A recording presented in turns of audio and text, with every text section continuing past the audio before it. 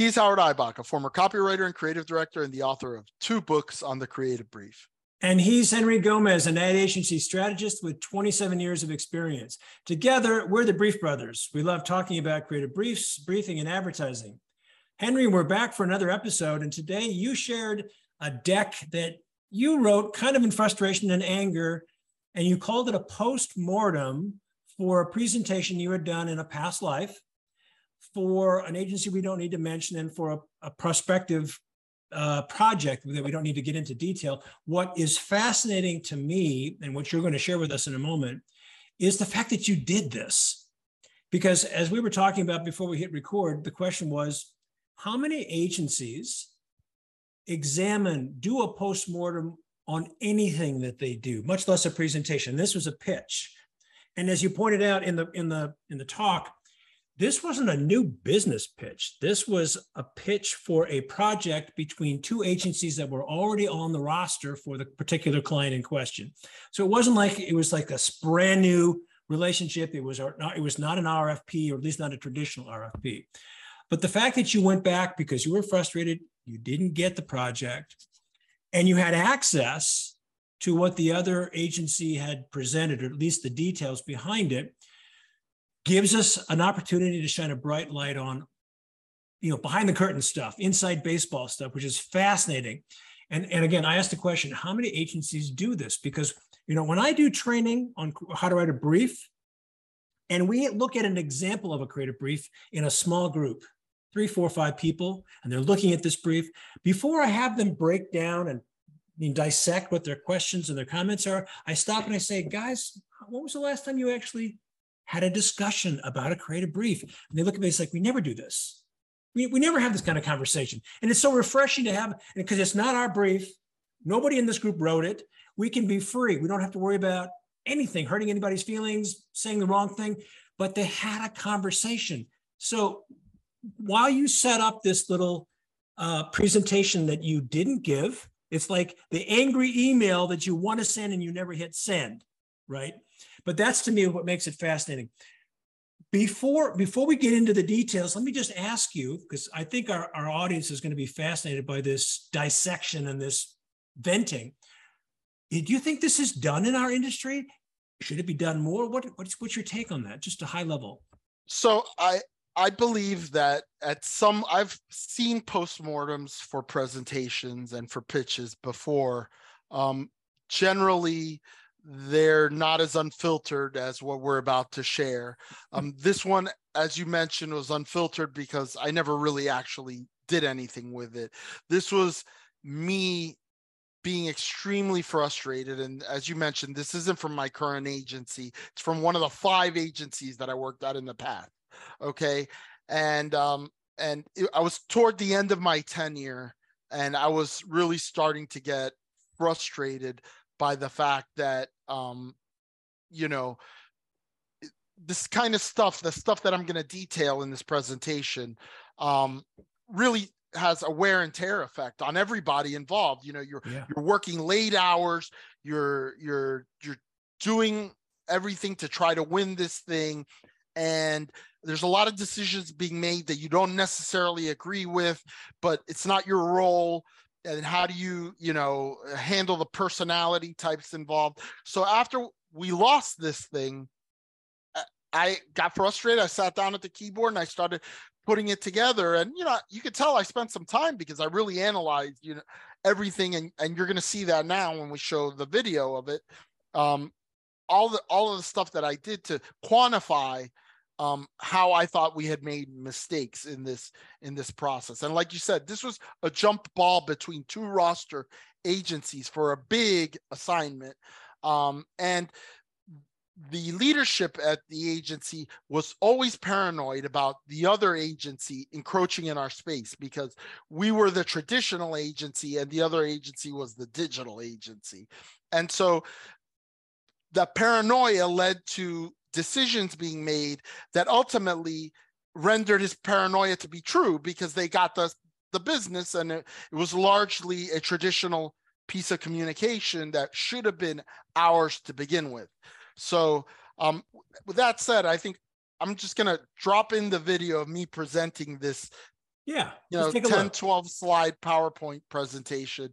And hopefully, you know, and I found this while I was looking through files for something else. And I thought, oh, this might be an interesting topic, but it brought all of the memories back and the frustration back. And I just can tell you, I'm so much happier nowadays that I don't have to contend with things like this. But we'll talk a little bit more on the back end one. Let's watch your presentation. So here's the post-mortem of that presentation. And the first slide here is interesting because I basically, I wanted to convey the sheer mass of the presentation that we had just given. So then I compared our competitor's presentation to ours. And because this wasn't a pitch, this was two agencies that were already working on this brand. We were furnished access to what they presented, and their presentation wasn't great either in terms of being concise, but it was less than half the size of ours. I started saying, well, what do I observe from all of this? What does all of this really mean? And the first thing is I didn't consider the competitor's presentation to be flawless or even really above average. You know, an average presentation, maybe a little too long. They presented more campaigns actually than my agency did. However, they focused on TV video, despite the fact that they were the digital agency. And they only presented one digital idea per campaign, where we had multiple digital ideas per campaign. More than half of their video ideas were presented as rips, and they didn't bog down their version of the presentation with versions. We had a lot of, oh, this is how we'll do it for brand, and this is how we'll do it for retention. And they didn't present any creative elements that weren't part of one of their campaign ideas. So then the question is, what did the client buy? And when you look at it, it was interesting because they didn't buy any of the first four. They bought the bonus idea. When you usually bring a bonus idea, it's something above and beyond, or that maybe will be hard to approve. So you bring it as a bonus idea. And that idea, they presented it in 2 slides. They had a 1-slide rationale, and then they played a rip-o-matic.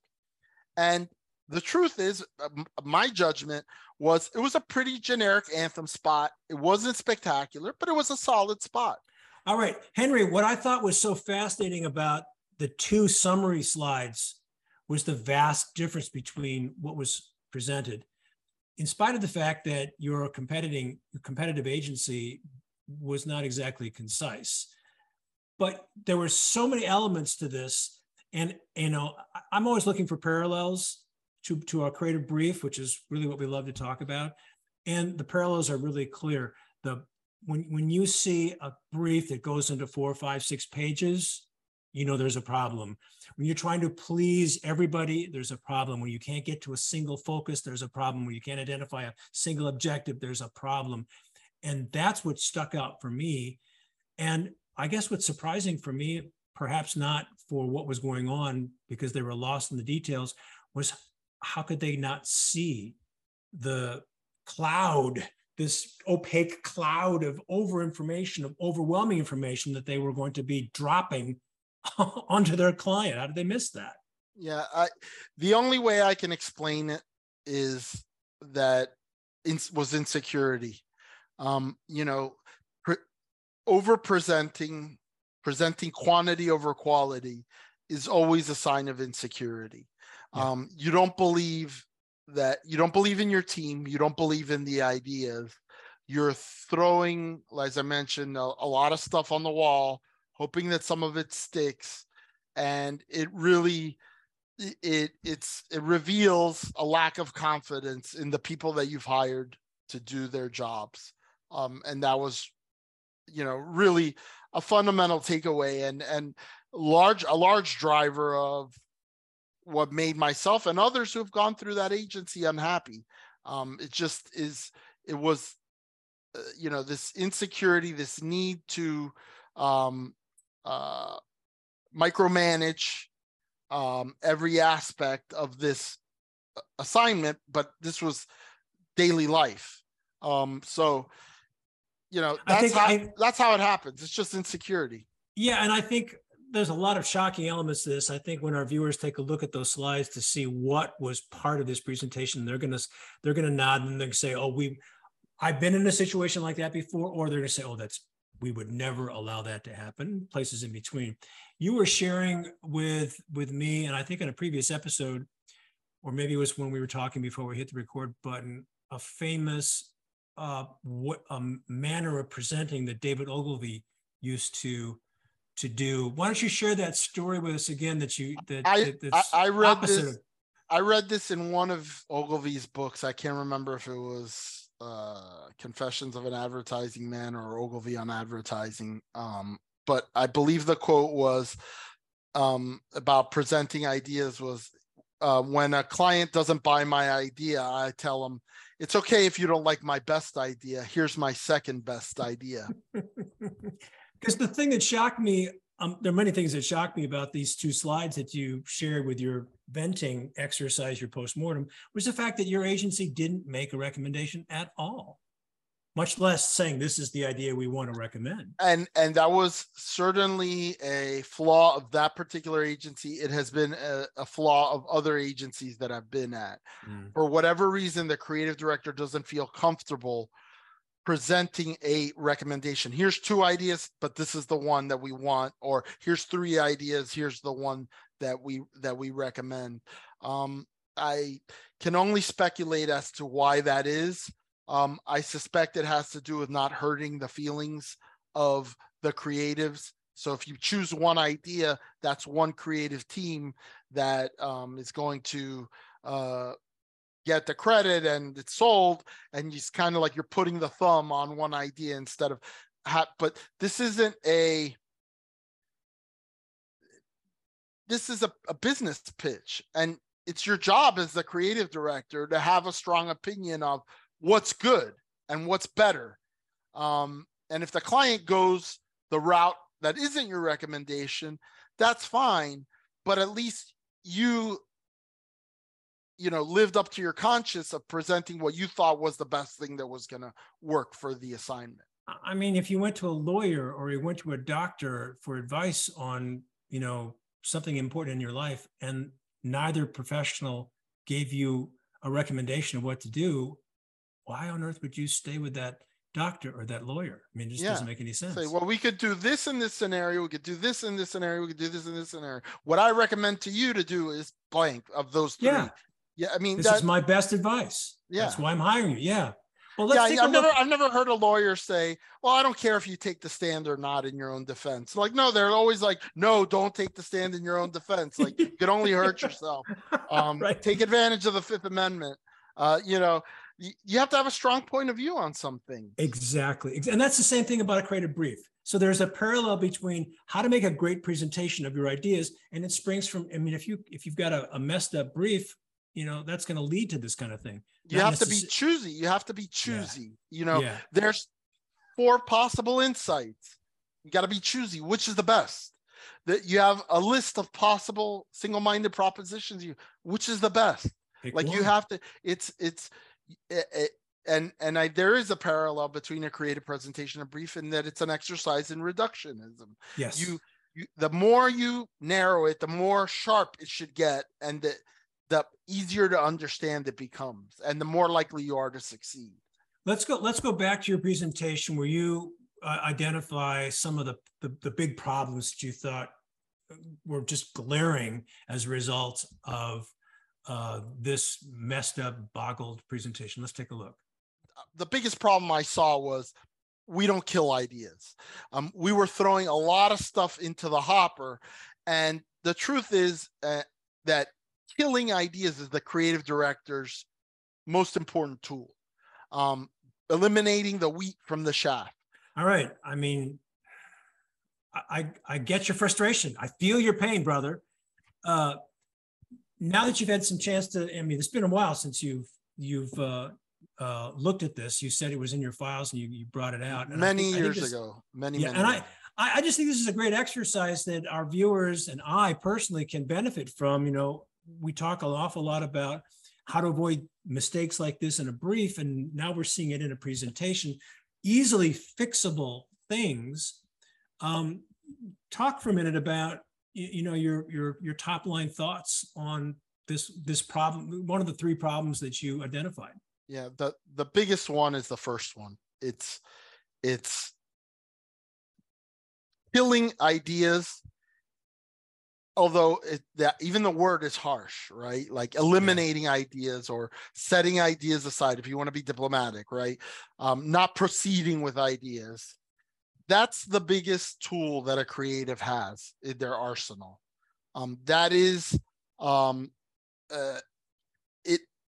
it's liberating, because it liberates your workforce whose ideas weren't chosen to work on another assignment, or to help you polish the ideas that remain, that were alive in this assignment. And it gives you time and resources back, that if you're proceeding down these parallel paths, 5, 6, 7 ideas, you're